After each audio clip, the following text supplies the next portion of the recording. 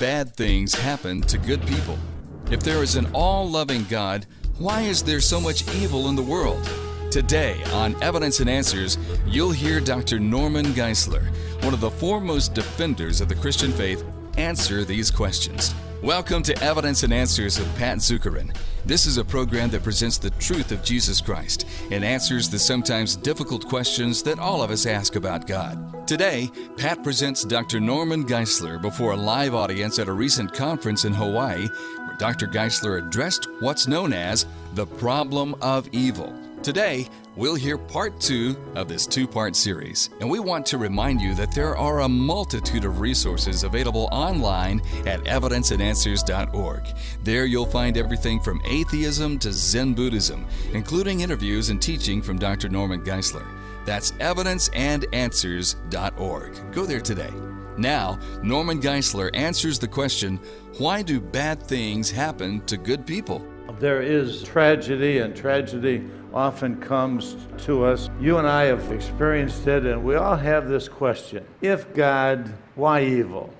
Why do bad things happen to good people? And when you and I face crisis after crisis in our life, when we look at natural disasters and human disasters, where there is one thing for certain we can say. My all-good and all-powerful God will someday defeat evil and give me the reason why he allowed that to happen in my life. How can God defeat evil?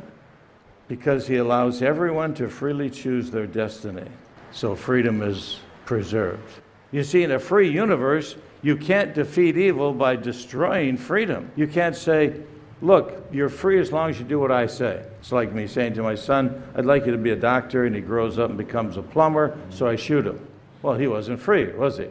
And I wasn't really a loving father, was I? If God creates free creatures, he has to allow us to make a free choice. And if we make the free choice, he has to allow us to live with the consequences of our free choice. He allows everyone freely to choose their destiny, so he defeats evil by separating good from evil.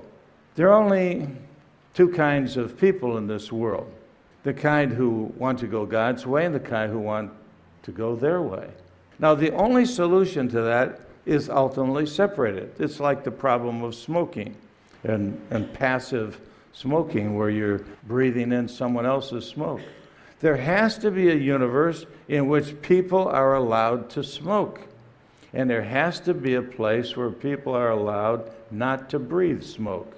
Guess which one was heaven and which one is hell in the illustration? You don't need much imagination to figure it out. He has to separate the good from the evil. He has to allow the wheat and the tares to grow until the harvest. But ultimately, you have to separate the wheat from the tares. I used to work on the assembly line in Detroit, my home, when I was growing up. It was a good job, but it was an exposure to the world, because there were only two kinds of people on the assembly line, good and evil, those who were believers and those who were unbelievers. And I learned something very important. You know what bothers evil people? Good people.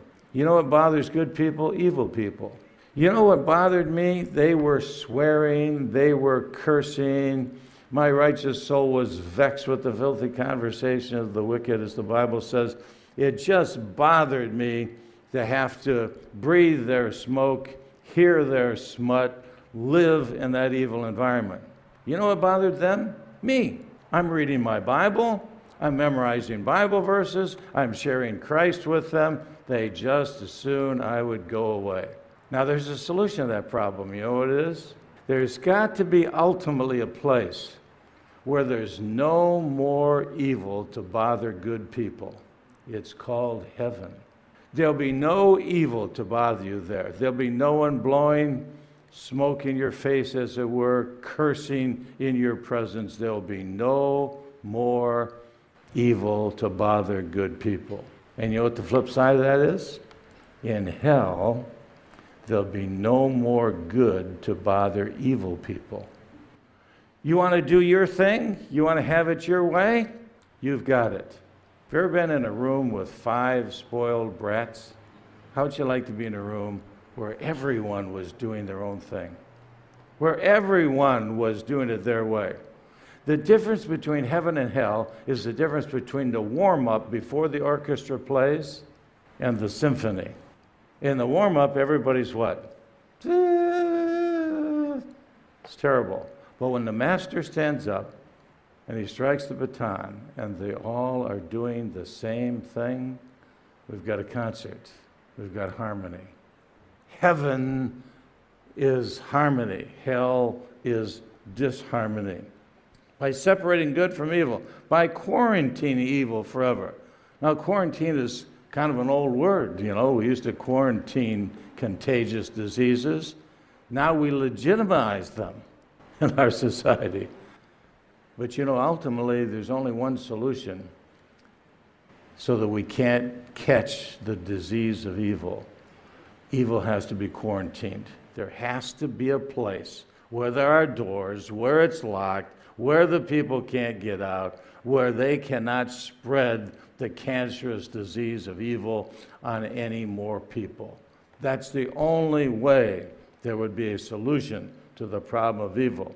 And by punishing evil in hell and rewarding the good in heaven. If there's no day of reward for justice and of judgment for injustice in the world, there is no good and all just God. There must be a heaven and there must be a hell, or there is no justice, because you don't always get justice in this world. Now, if God is all just and you don't always get justice in this world, there has to be another world where justice will be given. If everybody doesn't get their due reward in this life for the good they do, they don't get recognized, they're never on the platform, your name is never mentioned, there's going to be a day when you're going to get your just and due reward. And then God has to defeat death and Satan. What is it that frustrates in this life is that it's short and we die. For by one man sin entered the world, and death by sin, and death passed upon all men, for that all have sinned. Romans 5:12. We are born with the propensity to sin and the necessity to die, said St. Augustine.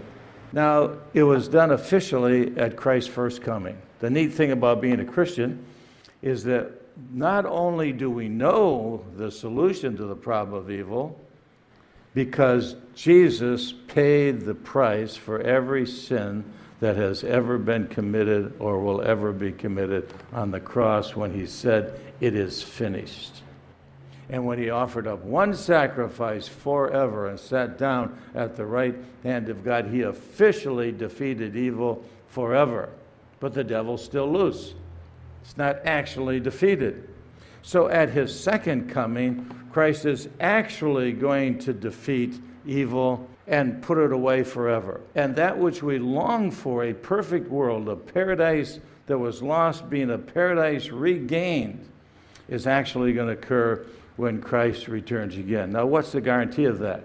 Well, he fulfilled all of the prophecies, almost 100 of them, for his first coming that were predicted in the Old Testament. Do you think he's going to fulfill the rest of the story? You bet he is. And the proof of it is that when he officially defeated evil on the cross, he gave us the guarantee that he's one day going to actually do it. Here's what it says, Colossians 2.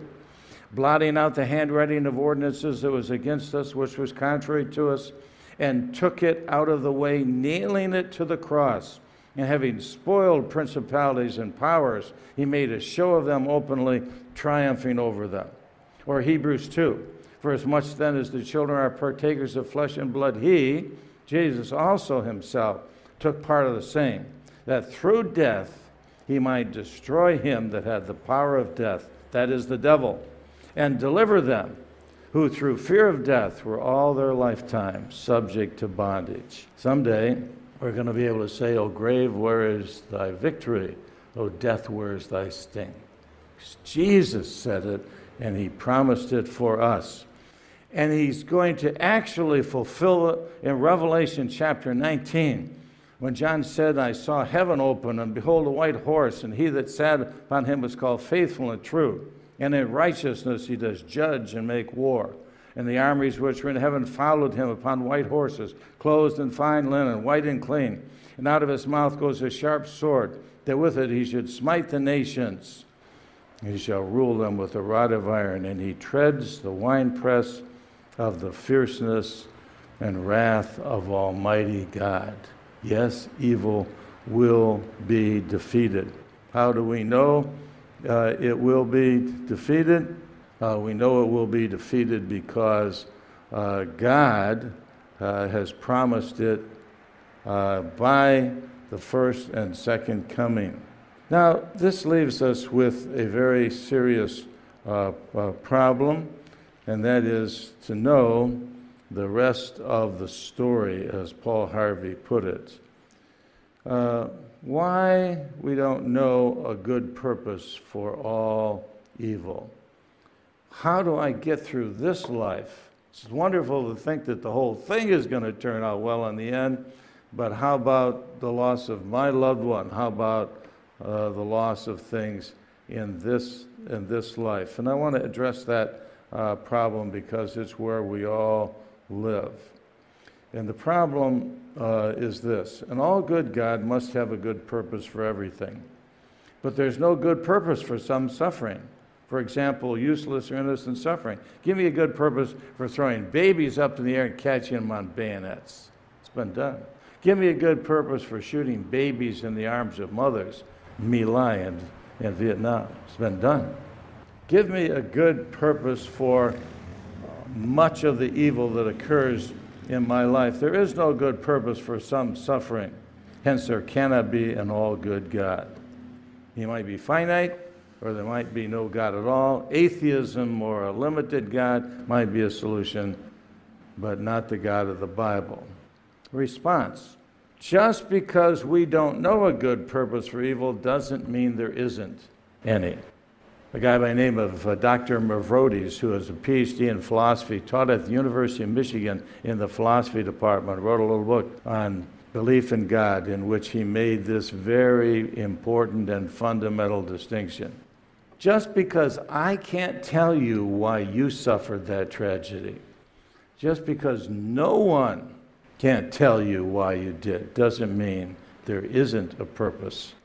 Just because we don't know doesn't mean there's no God. See, there are two choices. God is dead or we're dumb.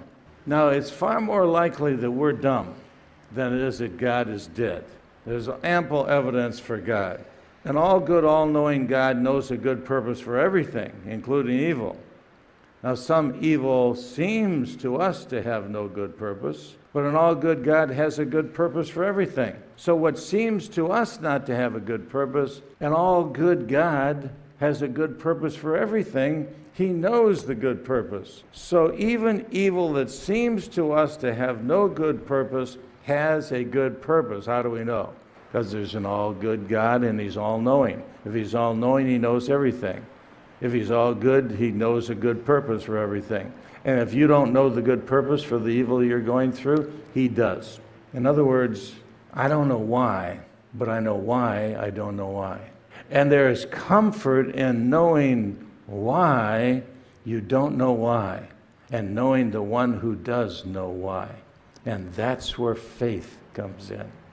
Faith comes in because I trust in an all-good and all-powerful God.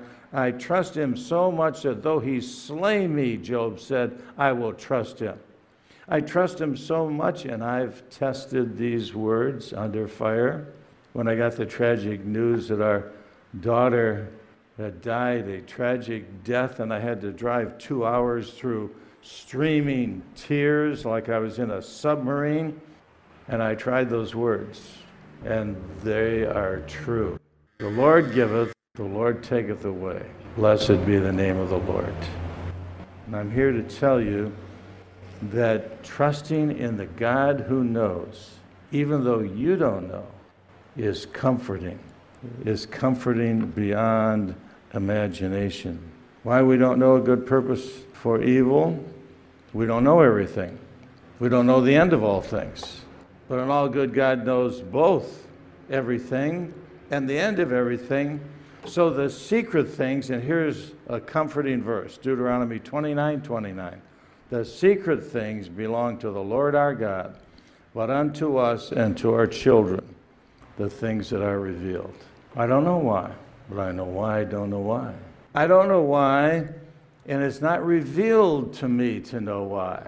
The secret things belong unto the Lord our God. His ways are unsearchable, and his judgments are past finding out. If you try to understand everything in this life, you will drive yourself crazy, because there isn't an answer for everything in this life. Now we see through a veil, a glass darkly, then face to face. Paul Harvey became famous for the rest of the story. A friend of his was dying of cancer. He was only in his 20s. Paul Harvey went to encourage him, and the young man gave Paul these encouraging words. I do not believe that the divine architect of the universe ever builds a staircase that leads to nowhere. One thing you can be sure, you're dying of cancer. I've had cancer. I've survived cancer.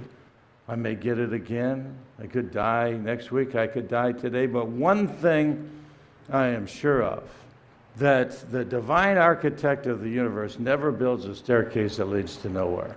If it doesn't look like it's going anywhere, it is. It is. The divine architect of the universe knows the rest of the story. Now, God didn't leave us without any knowledge of why things are evil. Some pain has a good purpose. If you get a sharp pain in your chest, it has a good purpose. You better go and check it. You might be having a heart attack.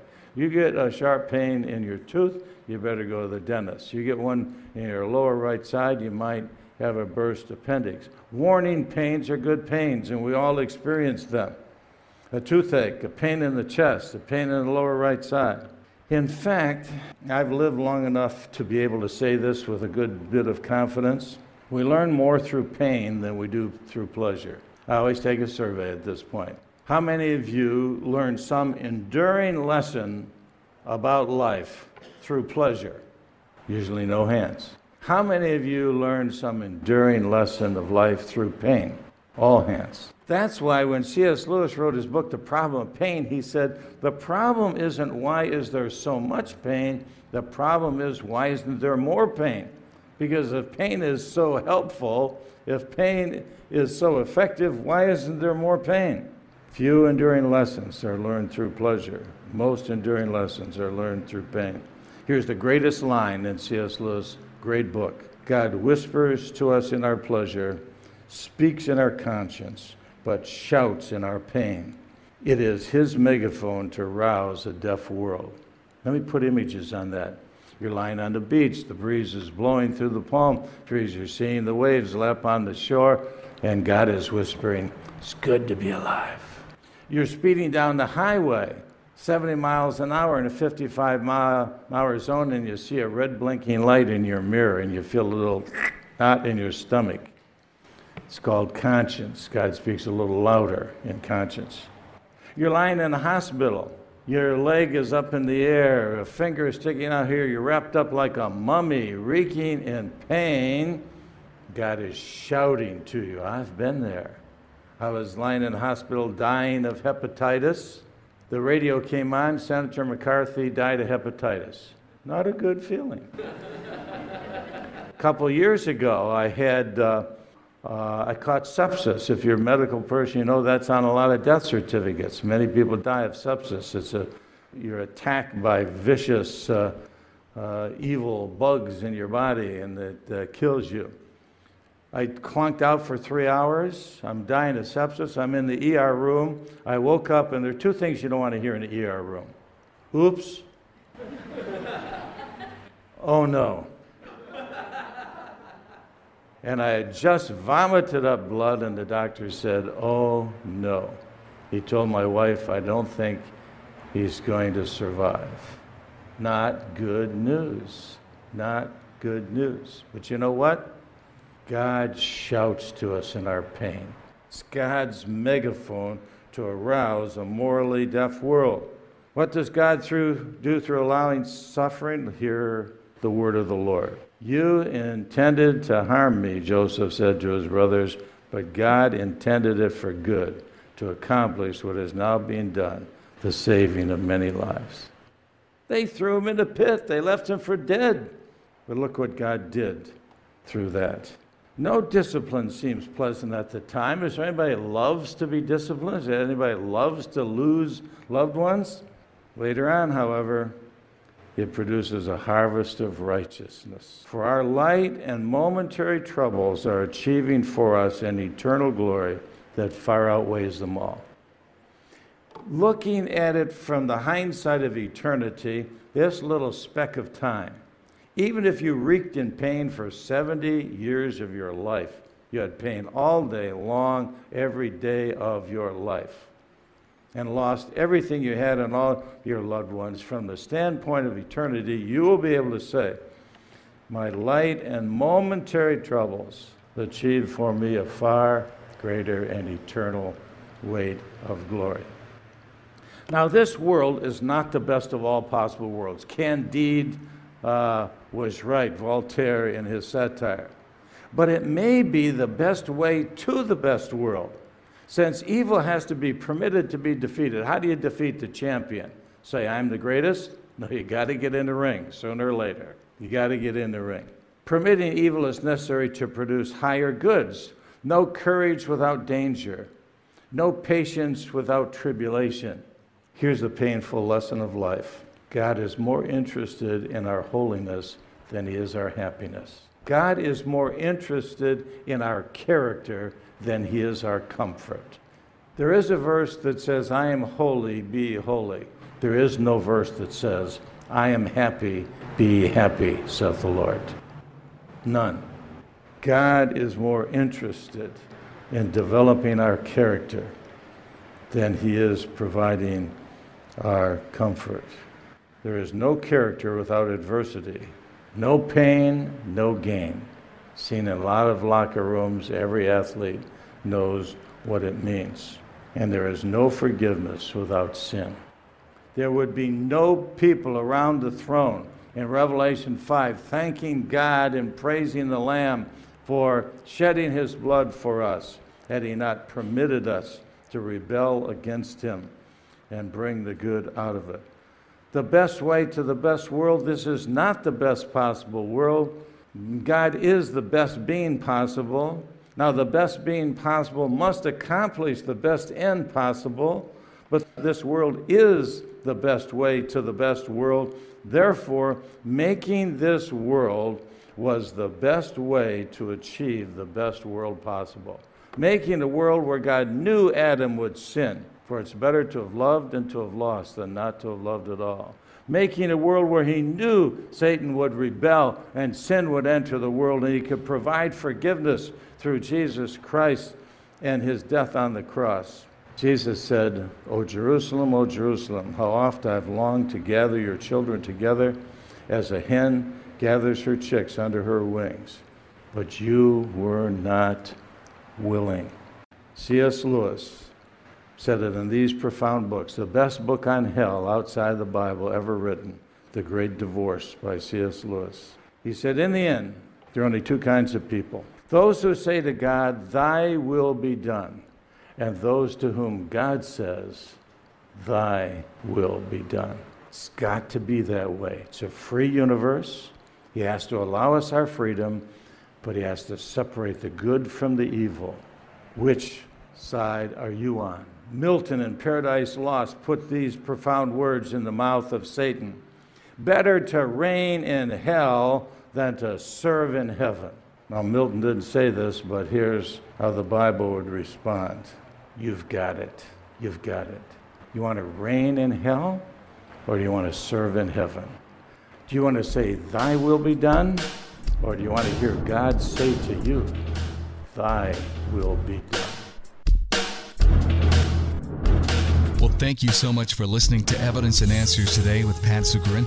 And our prayer is that we answer the hard questions that all of us ask, and that we equip you to know what you believe and why you believe it. And if you're a seeker or a skeptic, we hope we've challenged you with the various evidences which support the claims of Christ. There are a multitude of resources available on our website, evidenceandanswers.org. Interviews with leading scholars, past shows that you can download, and we deal with topics from atheism to Zen Buddhism to Islam to the occult, the cults, agnosticism, and contemporary issues which face us today. And by the way, when you purchase our resources, you keep Pat Zukeran speaking out all over the world. Help support a quality apologetics program for radio and podcast and Pat's speaking engagements on college campuses and churches all over the world. Evidenceandanswers.org. Go there today. Evidenceandanswers.org. For Pat Zukeran, I'm Kevin Harris. Thanks again for listening, and we'll see you next time on Evidence